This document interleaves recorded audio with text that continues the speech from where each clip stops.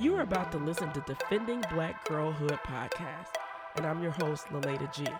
I'm a black mother. Look, I don't care what Mookie May and Lakeisha mama does. For real? I'm not Mookie May and Lakeisha's mama. A preacher. Give me the kid D. And Mary had a little baby, and his name was Jesus. A life coach.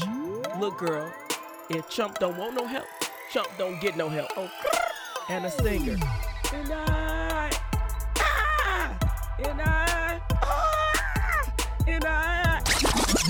No, I ain't a singer. Most of all, I'm an advocate for black girls everywhere they are. And I'm telling you right now, I am unapologetic as hell about my fierce advocacy for black girls to be safe in their homes, schools, and communities. Join us for courageous conversations about topics that most impact our girls, and be inspired to do your part in defending black girls in your part of the world.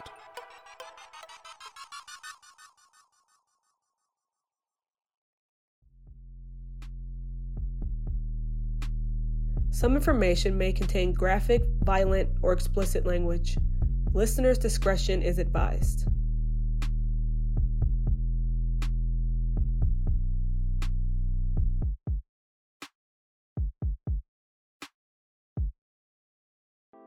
At the time, I felt that that's what I deserved. My self-worth at that time was so low that I was like, okay, well, you're not going to get anything better than this, so you might as well stick with it.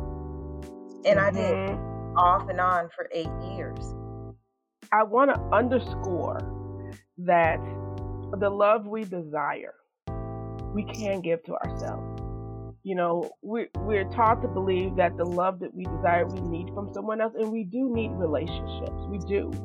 But in the meantime, in between time, the love that we seek, particularly to our little girls inside of us, we can love her. I believe that I could somehow change the way someone thought I was worth being loved if I could just do better in every way. Just learn better, do better, act better. Tell somebody, because I think the thing that gets us the most is the secrecy. That when you don't tell anyone, you are stuck in darkness with that person. Let some light in by telling someone that you feel you can trust. All right, so for the month of February, we're going to be talking about all kinds of love around defending black girlhood and black women healing. And so today, thank you for joining us for the conversation that is entitled, Can I Love Again? And I'm really excited for this conversation because I think any of those of us who have been through any difficulty around love, abuse, anything of that nature, sometimes it's hard to believe that you can love again. And so I am joined by three wonderful sisters, Fakita and Adanze. Welcome to the conversation. How are you ladies doing today? Pretty good. Good. Pretty good. Good. Glad to have you all here. And these two sisters are going to be talking about loving again after an abusive relationship. Also joining us is Monique Meekins, who is the Director of Coalition Programs for End Abuse Wisconsin. Hi, Monique. Good evening. Good evening. So Monique is going to be joining the conversation and sharing some professional experience and advice towards loving again and moving forward and being safe. So I want to start off just saying, if you are currently, or someone you know and love is in an abusive relationship and they need some help of knowing where to start, you can call 800-799-SAFE. Or again, that's 800-799-7233. You can call or chat. They'll help you identify if you are in an abusive relationship, help you connect with local resources, and they can even help you come up with a safety plan.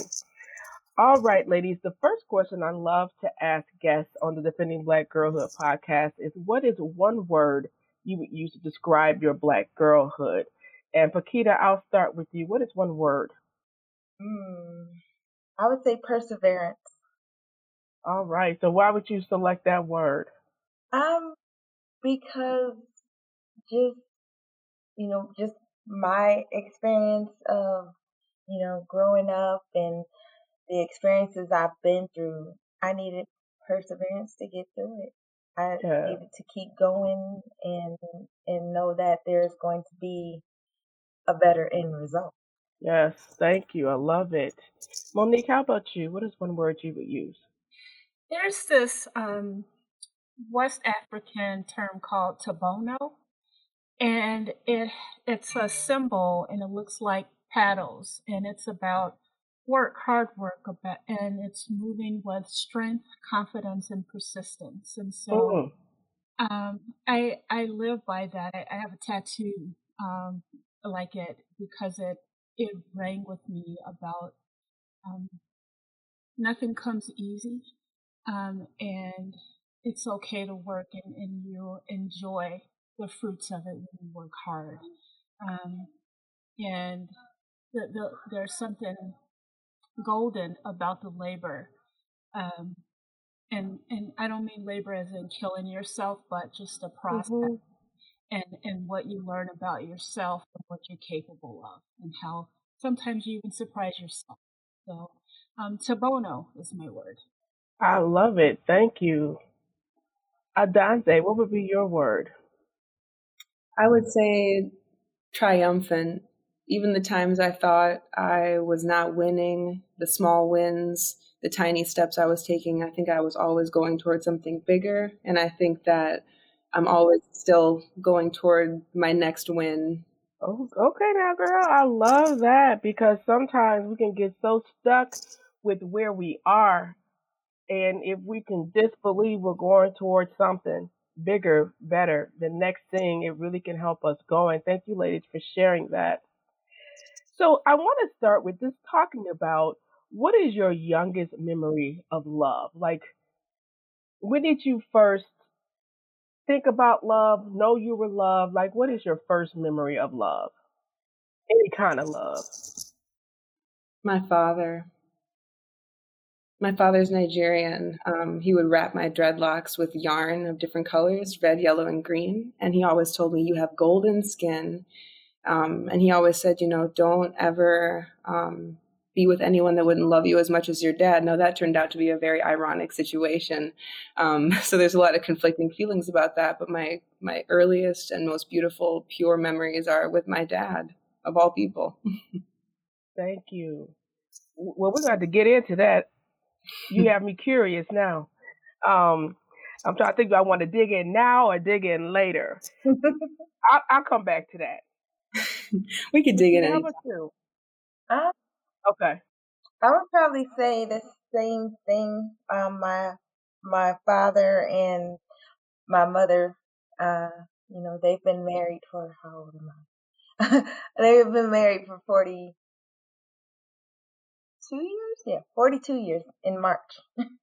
And Wow. just that doesn't really happen anymore. Nobody stay together that long. But I remember um they used to like to turn the music on and dance together, and they would be dancing, and then I would kind of walk myself into their dance. So in that moment I would just feel so loved because it's it would be the three of us dancing together, you know. I love it. How about you, Monique? Um, hmm. I am trying when I think about it. I think about my sisters. We grew up in a house with a single mom, and my sisters are 10, 12, and 13 years older than I am. And so they were my caregivers. And I think they are the people that probably am why I am the way I am today, honestly. Hmm. Um, and just all of the cool things about growing up, they were part of.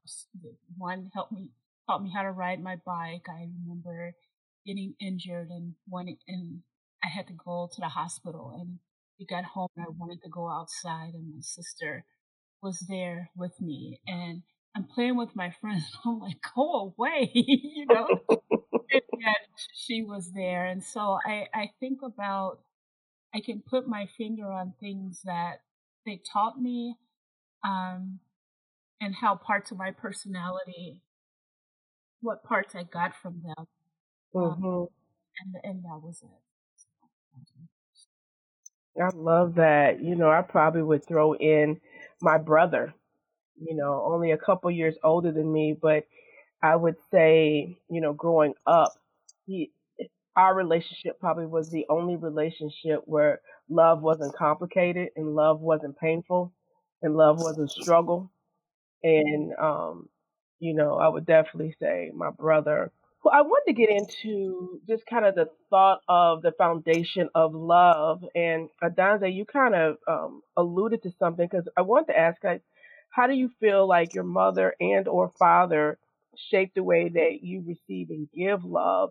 So you kind of alluded to something, kind of the two sides of a sword with your father. You want to share a little bit more about that? Yeah.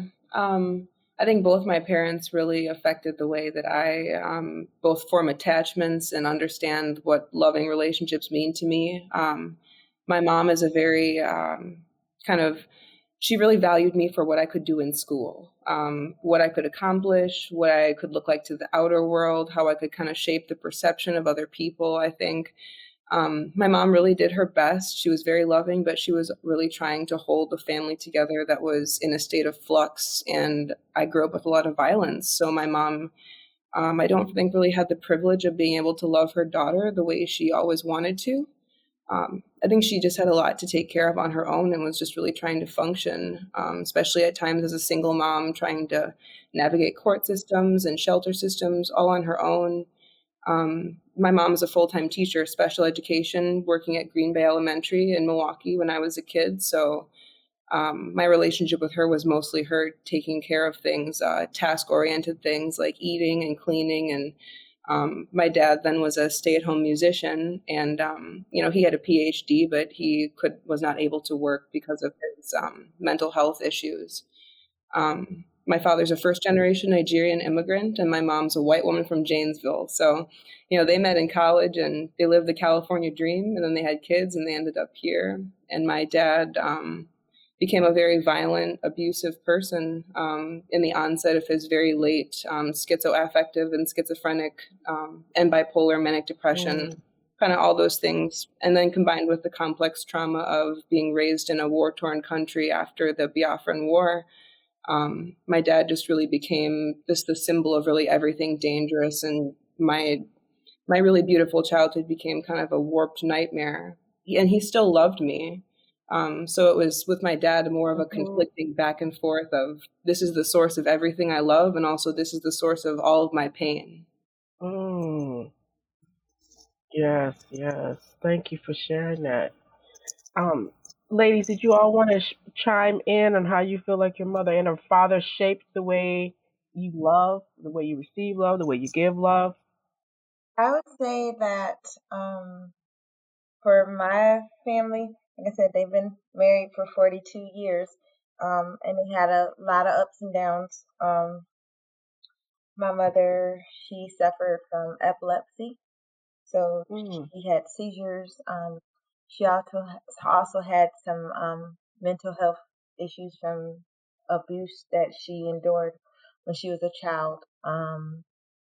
Pretty horrific abuse that she endured. So she had some mental health problems and things like that. My father, he worked at General Motors, and he he grew up in a household with 7 brothers and sisters, and he had to, um, I believe he had to drop out of high school, and so he ended up working for General Motors, and he didn't have the best relationship with his mom, so that kind of shaped uh, how he interacted with us. He knew how to. I would say my father was very loving, but he just didn't know uh, how to express it. Mm-hmm. Um, and my mother, she's very loving, but she was very um, protective of us.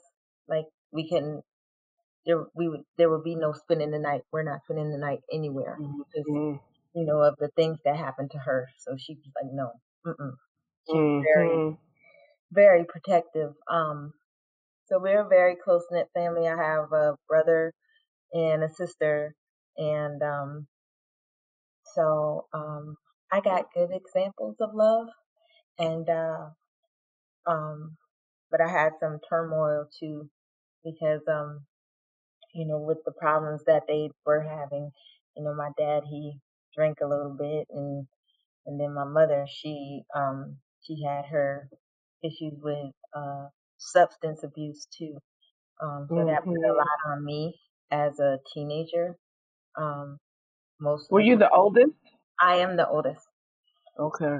I'm the oldest, so there were times where, you know, because she had the epilepsy and the mental health, she would be in the hospital, and it would just be me, dad, and my brother and sister. So a lot of that responsibility of, making sure the house clean and taking care of my brothers and sisters fell on me as a teenager. Mm-hmm. Um, Mm-hmm. and you know, I would say up until 12 years old, I used to go with my father everywhere. Like we would just, he was like, "Come on, let's go." I was daddy's girl, and Mm-hmm. then after like 12, it kind of seemed like he kind of fell back. Like I guess he didn't think I needed him anymore, and Mm. so that really shaped my later relationships in life. But today it's all good. But back Okay. then it was a little, yeah, Little hard. it was a little hard. Yeah. Thank you. Thank you. Monique, do you want to chime in on that at all? So my mama's experience as a child was interesting, and her mother died when she was 16, and she was the oldest, and so she was on her own when she was 16, Wow. and she got married when she was 16 to a man who was abusive.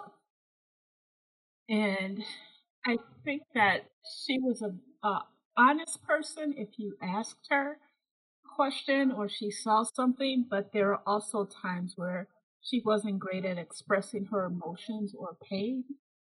Um, and I think about just needing everything in order, that control that Mm-hmm. you see often with survivors who have experienced abuse. Um, where we weren't allowed to ask why, and Mm. all of those things that I had to learn later. Um, and I think it kind of inhibited me from expressing or using my voice Mm-hmm. at the time. And so, um, like I said, if she saw something or had an opinion, she would share it, and very blunt, honest person. And yet there are times where it didn't he didn't always get that. And I don't know if she did that. I don't think she did that in her relationships. And Mm-hmm. when I would see her express frustration, it would be really loud because she had held it in for so long. Ooh. And That's the so whole word right there. and so that was just that lesson for me of you don't always have to take what comes your way. And yet Mm-hmm. it took me a minute to learn that because I wasn't allowed to ask why. Mm-hmm. That's a powerful thought. One, just how much we hold in and when it comes out is explosive. And then the other thing of you don't always have to accept what comes your way. Because how many times, how often, for how long do we just accept what comes our way because we don't believe there's something better? We don't know if there's gonna be something better. So you better take what's here right now. That's just such a powerful thought that we don't have to just accept what is. And if you're out there listening to this conversation and you're in an abusive situation, someone you love is in an abusive situation, You can start with calling 1-800-799-7233. It's anonymous. You can have a conversation with people who are trained to help you to know if you're in an abusive situation, what to do if you're in an abusive situation, help you to identify local resources, come up with a safety plan. And this is one thing that I tell people, young people, old people, that when you get to the place where you have the strength to reach out for help, sometimes that first place you reach out is exactly what you needed. Sometimes it isn't. But I want to encourage you to keep on reaching out till you get the help and support that you need. Don't be discouraged by what you didn't get the first time, because help is out there. Support is out there. So keep on reaching. So I want to slide into talking about struggle love. And I'll read you a definition I found on the internet. And for the sake of this conversation, we'll use this definition. Struggle love is typically defined as a relationship where one partner experiences long-term stress as a result of the other partner's actions or inactions during their relationship. And so for my sisters who've been in an abusive relationship, that struggle of, when did you know that the relationship was abusive? Because I find it interesting that sometimes people don't even know that they're in an abusive relationship. So when Adante, did you know the relationship you were in just wasn't what it was? I think it happened to me a few times because, the first time you slip, you think you fell into a hole, and then you go down that same street and you fall into the same hole. I would say the first Yes. time that it happened and I was married, it was 3 months into my marriage, and I don't even remember what happened, but I called my mom and I said, I want out of this. I want an annulment. I can't do this. And she said, you're young, you're getting to know each other, you're still learning. That she was born in 1961 is kind of the way divorce is not really always an option. It was just when I started having the feeling, I don't deserve this. Why is this happening? And then the second time around, it was a little bit more insidious. It was like me double checking myself, like, is this really happening? Or is this how I feel? Or is this just, me being paranoid? Am I being overly critical? Could I be softer? And I think that the level of like illusion kind of built as I started getting deeper into those things. Because the first time, the first realization, it really hits you. And then I think you almost, by being gaslit and all these other ways, you talk yourself out of believing what you know is true. Yes, yes, thank you. How about you, Paquita? When did you know the relationship that you were in was abusive? Um, I would say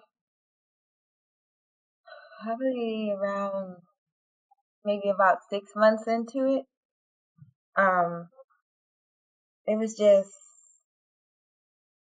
it was just like drama after drama. There was no like rest period at all. Mm, And I was like, okay, but you know, at the time, I felt that that's what I deserved. That's mm. oh, that was hard to say. Yeah. Oh God, my self-worth at that time was so low that I was like, okay, well, you're not gonna get anything better than this, so you might as well stick with it. And I did, Mhm. off and on for 8 years, off and on for Mhm. 8 years, and I just, it just, it never got better. Mhm. It Mhm. never got better. There were times where it was, okay, but it never got better. Wow. Monique, why is it hard for women sometimes to be able to put their finger on, this is abuse. This is not the way it should go. As they were talking, I really appreciate you two sharing. I think you're really brave to share. Yes. I thank you. I think about two things. So sometimes people think abuse is just hitting, right? Mm-hmm. There are so many other kinds of abuse. Right. And it's not just from the partner, but it's also from the system as well, from society. And so Mm-hmm. coming at us from a lot of different angles. We're trying to juggle it. And sometimes you have to pick which one is better than the other, right? And so I hear lots of women talk about it was us against the world. Mm-hmm. And so that that that that is one piece, right? Where Mm-hmm. us against the world. And then there's that other piece of, as girls, we were taught to carry so much water, Ooh. more water than we should have ever carried, more that was placed upon our shoulders. Learning how to cook at early ages. A boy hits you at school, he likes you, and Mm-hmm. I heard someone said that to me once as a child. Mm-hmm. Me too. And just we were without our parents saying you're a girl and you are less than. They did other things and said other things that sent that message. And Mm-hmm. I can't believe in my heart of hearts that my mama was like, I want to send this message to my child but those are the messages she learned and Mm-hmm. her mother learned. And it goes way back, right? We're talking about historical trauma, generational trauma, Mm-hmm. that it takes some effort to really look at and say, I need to look at this so that I can move differently and make some different decisions. And so um, I think that we carry who we are is who we bring into those relationships, into our friendships. And so Yes. I think that it's our childhood trauma, it's our childhood experiences, those messages that we receive. Mm-hmm. So something says to you, this hurts too bad, or this isn't right, or whatever it is, and it all depends on who the person is. People leave when they know it's right, when they're ready to leave, and when they can leave. So Mm-hmm. Thank you. Thank you. Um, so I think so much of what you said, Monique, is at the foundation of there's something that we're believing, and Pakita, you kind of hit on this a little bit too. There's something that we're believing that keeps us anchored in unhealthy relationships. So I'm gonna ask you two ladies, like, what did you believe to be true that kept you in that abusive relationship? I believed what I did when I was 7 years old. I believed I was bad. I believed it was my fault. I believed that other people determined my sense of self-worth and that what someone else said about me must be true because I care about them so much. And if they love me, why would they lie? I believe other people did not mean to do this. It was not on purpose. I believed if something happened to me, I provoked that behavior and I was somehow responsible for the independent actions of another person. I believe that I could somehow change the way someone thought I was worth being loved if I could just do better in every way, just learn better, do better, act better. If I could just fix the issue, I believed I had control over the situation. And I also believed that the other person could see my pain and feel my pain. I believe that person really listened to me because they love me. And that had so much to do with my childhood because I really believed all those things about my father. So I went into relationships thinking, I'm a grown woman and I'm just a 7-year-old girl inside, really. Oh, girl. Yes, I would feel yes, that way. I yes. would feel 7, walking around looking in the mirror like I really didn't know who I was without the reference point of another person. Mm-hmm. Wow, and that is really just the honest truth. A lot of times where we have been traumatized, the age in which we were traumatized, we are emotionally stuck there. We continue to grow up and we look like a grown woman, but we are that little broken girl inside. And she's kind of controlling things and letting us know what we should or shouldn't do.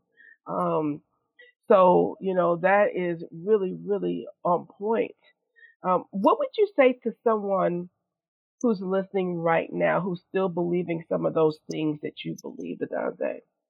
I would say the most important thing is to understand where that comes from so that you can work with that and talk to that and deal with that. Because giving yourself the validation that that's a very real truth to you, even though you're not living that life anymore, it still is a part, it's living inside your body and that's calling out to be heard and nurtured. Making space for that person and deciding that the two need to be separate, that yes, I have this yearning in me for unconditional love, for care, for support, for nurturing, and for acceptance, but I can give those things to myself, and knowing that that comes from a small part of me that is not the woman that I'm growing into today, that those are almost two separate identities that live inside of me that build the woman I am, and in completion, that the whole person, but not to cast away those things and not think those are bad, those are wrong, those need to be fixed. That's always going to be a part of you. And that core wound might always hurt when it gets touched, but just allow it to be there really and give it space where it needs so it doesn't consume you and override what the adult woman and what the grown person, the strong, resilient person wants and needs too. You can have both those needs without being sucked into that. I love it, sister. I love it. There was something that you said that I wanted to come back to. Oh, I want to underscore that the love we desire, we can give to ourselves. We're taught to believe that the love that we desire, we need from someone else, and we do need relationships. We do. But in the meantime, in between time, the love that we seek, particularly to our little girls inside of us, we can love her. We can give her the love and security, as we continue to grow and heal. And we don't have to be without love because someone isn't right there right now giving us the love that we desire. Thank you so much for that. Pakita, how about you? What were you believing at the time that kept you in that abusive relationship? Um, I was believing what I had always heard growing up, being a darker skinned black woman. They would say, "Oh, you're ugly," or "You have big lips," "You have this," And as a child, that becomes your inner voice. So Mm-hmm. the first, you know, person that show you any attention otherwise, you're like, "Oh, okay, well, then this is what it is." But still in the back of your head, you're still thinking, well, um, yeah, I'm dark and I'm ugly and I have the big lips and nobody really likes me and things like that. Um, and then here comes somebody that is telling you the exact opposite, Mm-hmm. but still treating you like you are at the same time. Mm-hmm. So yeah, that was that was pretty much what I was thinking. And, Mm-hmm. um, just my own insecurities about being um, darker African American, and having when you're in like school, all the light skinned girls with pretty hair, or the other girls that weren't as dark as you, and I'm pretty chocolatey, you know. So um, the only positive uh, place I was getting it from was my parents. My father used to call me his Nubian queen. He would say, "My little Nubian princess, don't worry about what the other kids are saying." And my mother was like, "You know why they pick on you? Because you're so beautiful," and things like that. I'm getting the self-esteem at home, but once I get out that door, I'm getting hit with all the negativity. Right. So, It kind of reminds me of a line from one of my favorite movies, Pretty Woman, hmm where she says, "Why is it so easy to believe the bad thing?" yeah, You know. it's real easy to believe the bad things. Real easy. Hmm. Yes.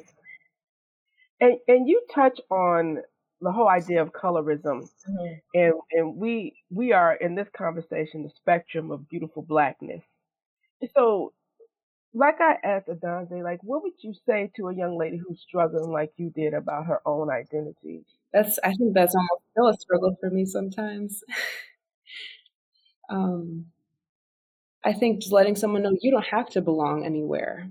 Like going to school in Milwaukee, I was too dark for the white girls and too light for the black girls. And the way we talked at home with me having an African dad, I was just like either called whitewash or Oreo or whatever. And, you know, that came with a certain set of privileges, knowing that certain people thought I was pretty and then certain people thought I was so ugly, and being just rejected by the black women that I wanted to be friends with because I felt like I wanted to sit with them. I was like, why Mm-hmm. different about us? Because I didn't relate to white girls at all. I think telling girls Mm-hmm. that you don't have to fit into a mold, you don't have to be what other people tell you they see you as. You're how you define yourself. And whoever wants to be Mm-hmm. close to you, who wants to love you, those relationships will come in your life, and you won't have to fight for that acceptance, that belonging. It'll be given to you. Yes, yes. Thank you. How about you, Paquita? Um, for me, I always go back to um what my grandmother taught me. My grandmother, she was an evangelist um for the uh what is it? Pentecostal Assembly of the World. Um, she would always tell me that God does not make mistakes. Mm-hmm. And she would always tell me that I was fearfully and wonderfully made. Yes. And yeah, that's what I would tell them. God does not make mistakes. He does not make mistakes. You are fearfully and wonderfully made. He made you the exact way He wanted you to be. And Yeah. you hold on to that, regardless of what anybody else tells you. Thank you. I love it. So, it's hard to know even once you come to the knowledge that, something's wrong with this relationship. You might still be struggling with what's wrong with you, but then you said beyond my own problems, something about this relationship is fucked up and I need to get up out of here. You know. So when did you sorry, Paquita, you probably never heard me cuss before. Um Paquita, when did you know it was time to leave? And then how did you ready yourself for that? Um, ooh, to be honest, it came down to one fateful night. Mm, It was his birthday. Um, we had went out and we got all dressed up and we went out and we had fun. And then he started drinking. Once the drinking start, his behavior just goes crazy. okay. And that night, um, he had got into it with another woman, a white woman, and somebody told him like, oh, she's like she's a snitch to the police, so you can't trust her and da da da da. And I was like, okay.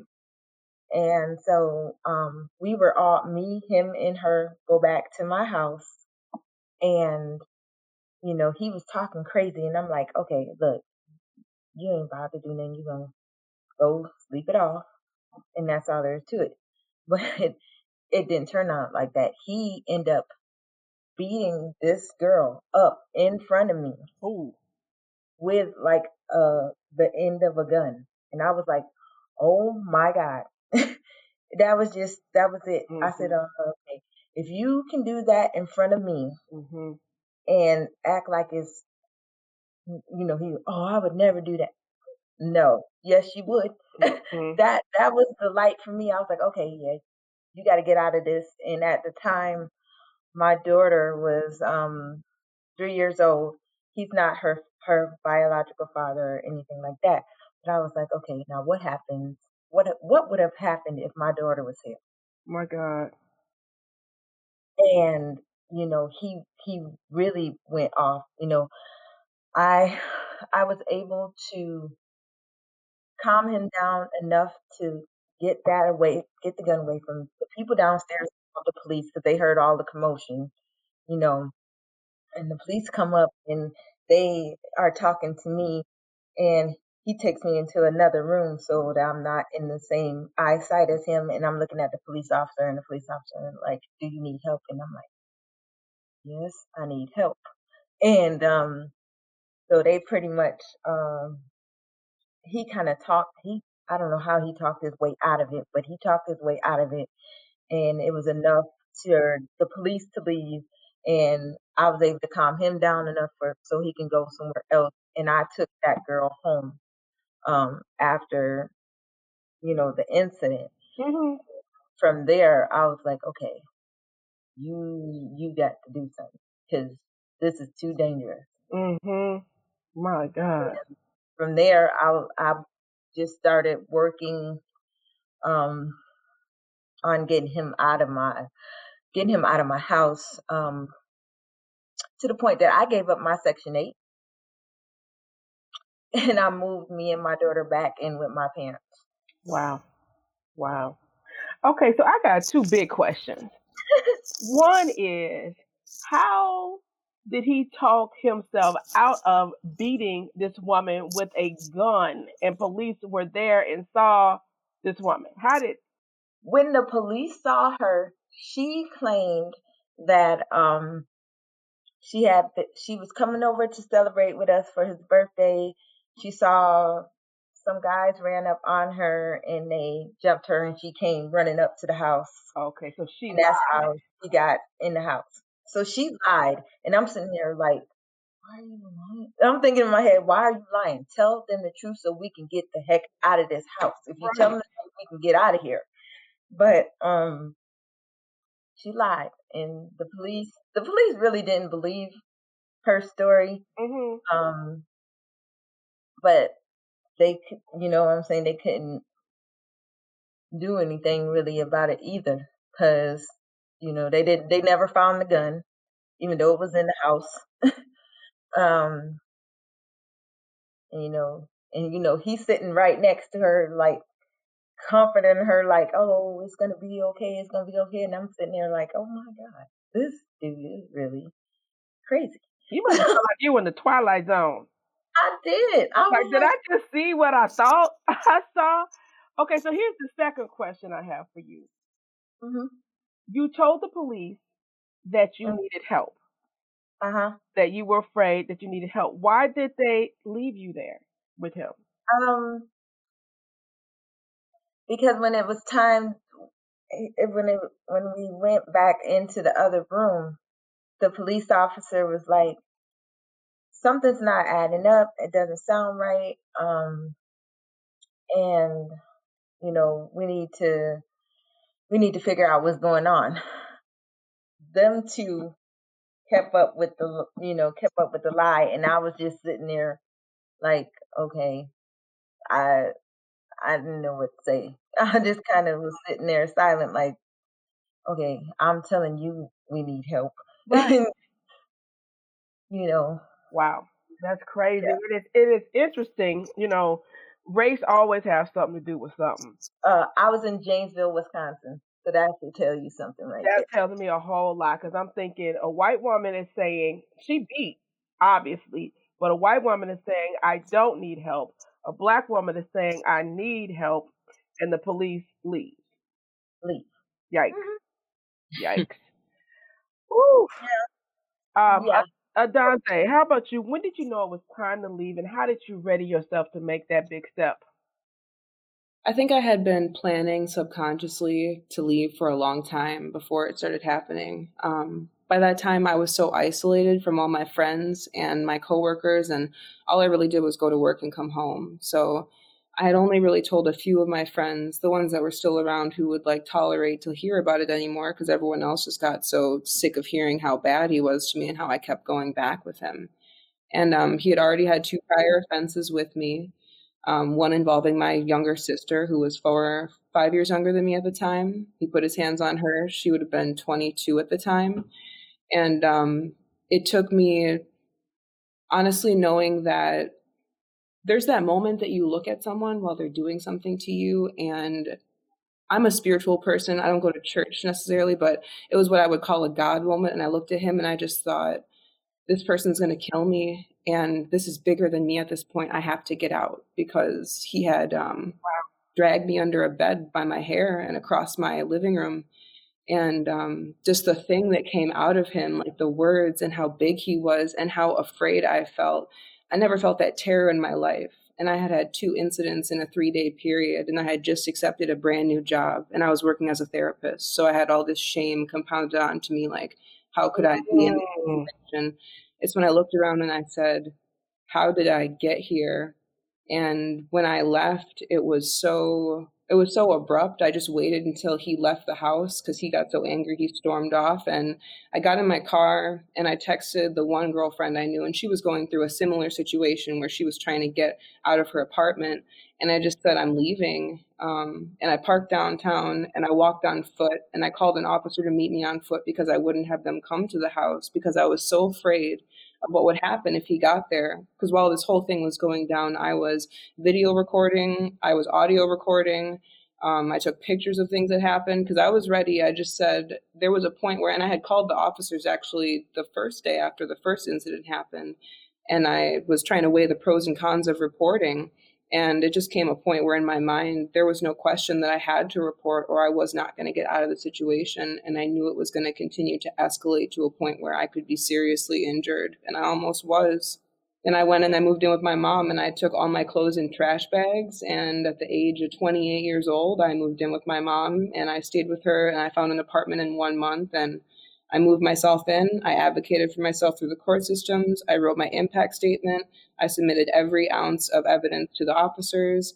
They still dropped 3 of the 5 charges. But I'm not surprised. Judge Bears knows him already, and he's a white man.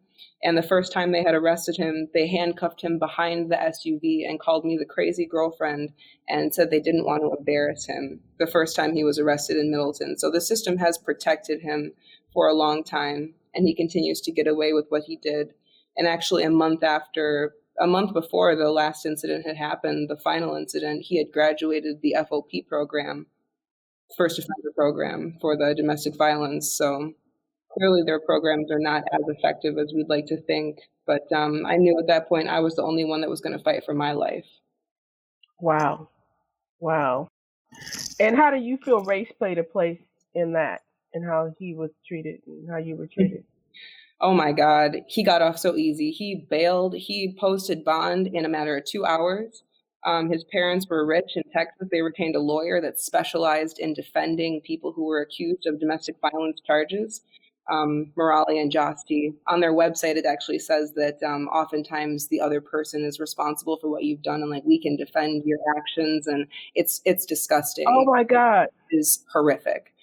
And I was watching the live stream because I wouldn't actually give him the satisfaction of sitting in court and having him see my face, so I just watched it on YouTube.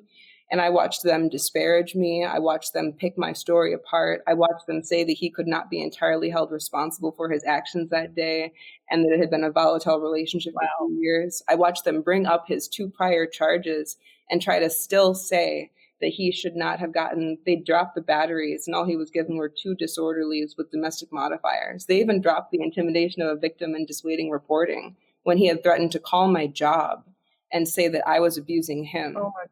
And I watched them totally invalidate my whole experience. And I knew this would have never happened if I was a white girl with blonde hair with a dad that worked for the cops.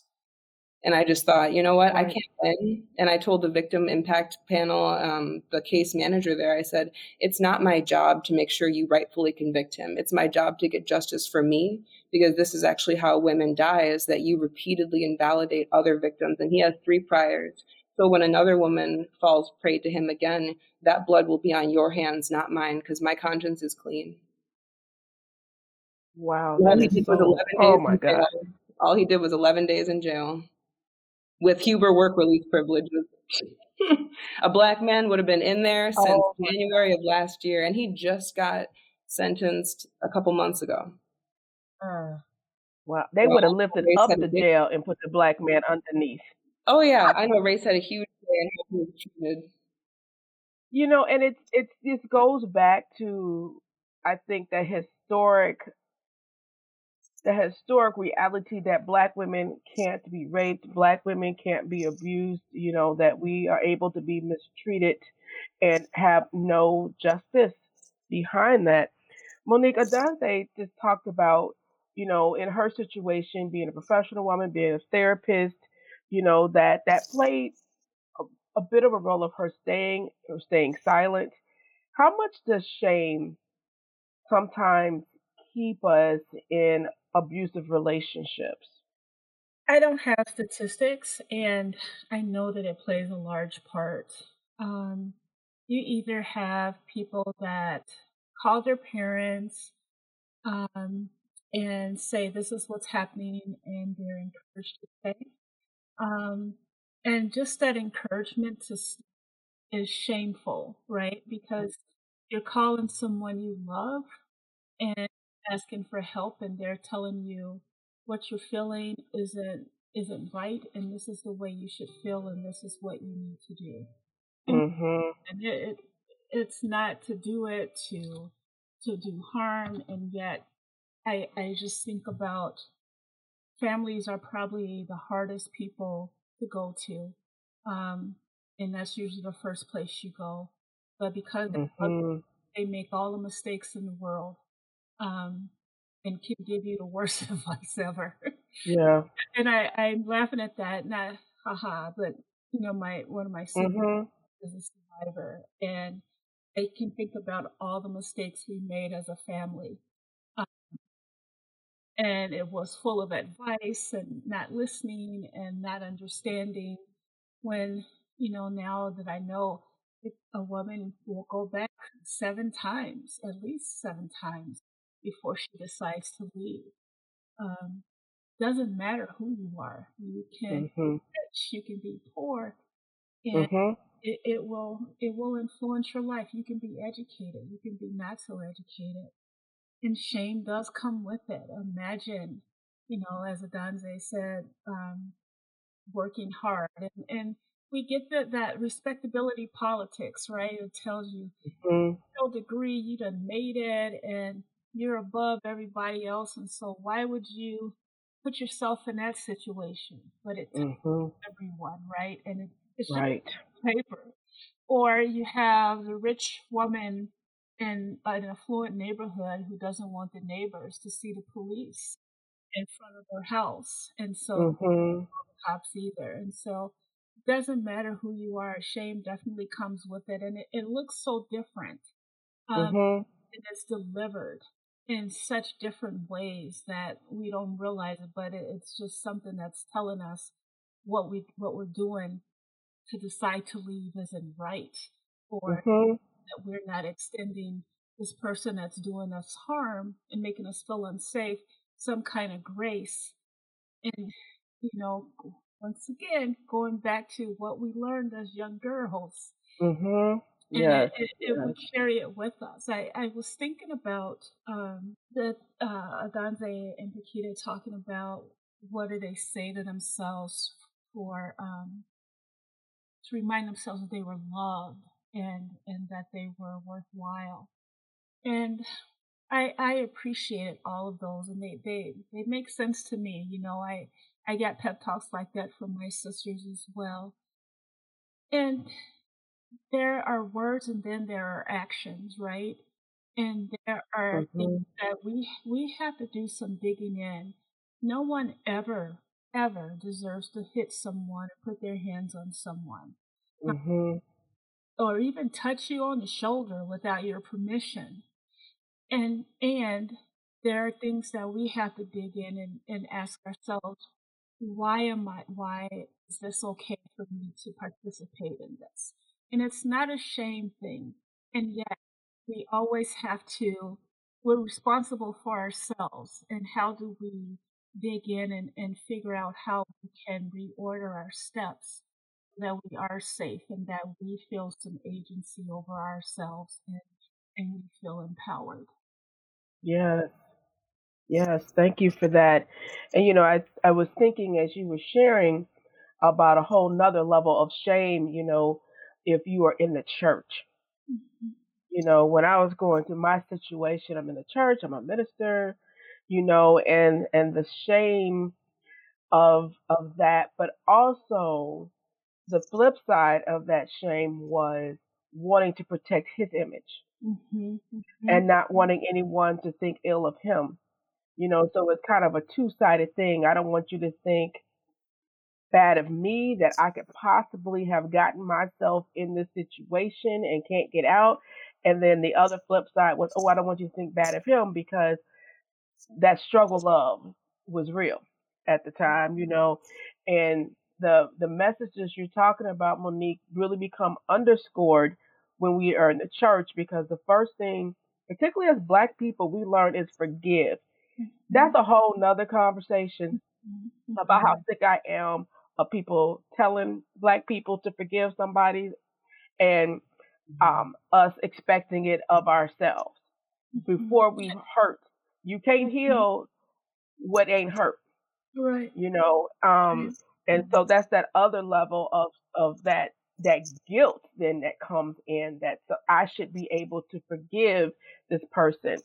And then we stay because of those reasons, or having a false sense of faith and hope in a person that ain't worth it. Right. That they can be better, they can change, they can.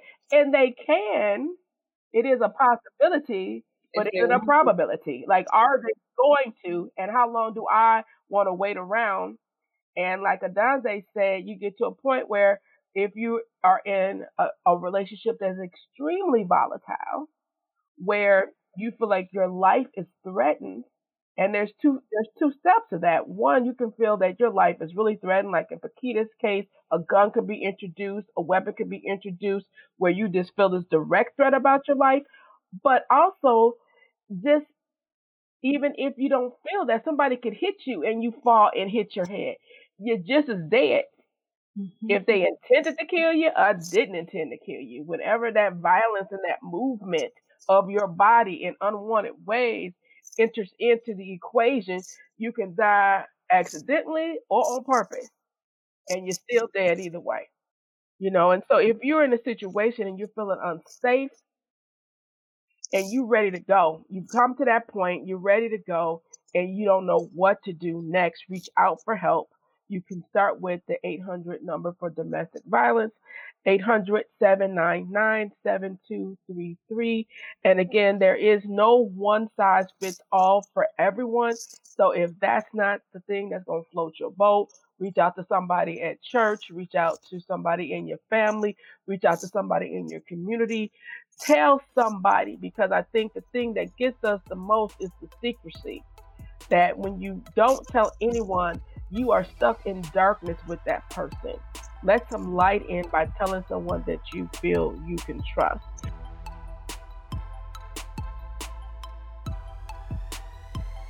Tune in next Sunday for part 2 of this powerful conversation. But in the meantime, head on over to laleda.org and click that subscribe button to stay up to date on the work that we're doing. Last, be sure to subscribe to our podcast so you won't miss one single fearless conversation. Thank you for listening.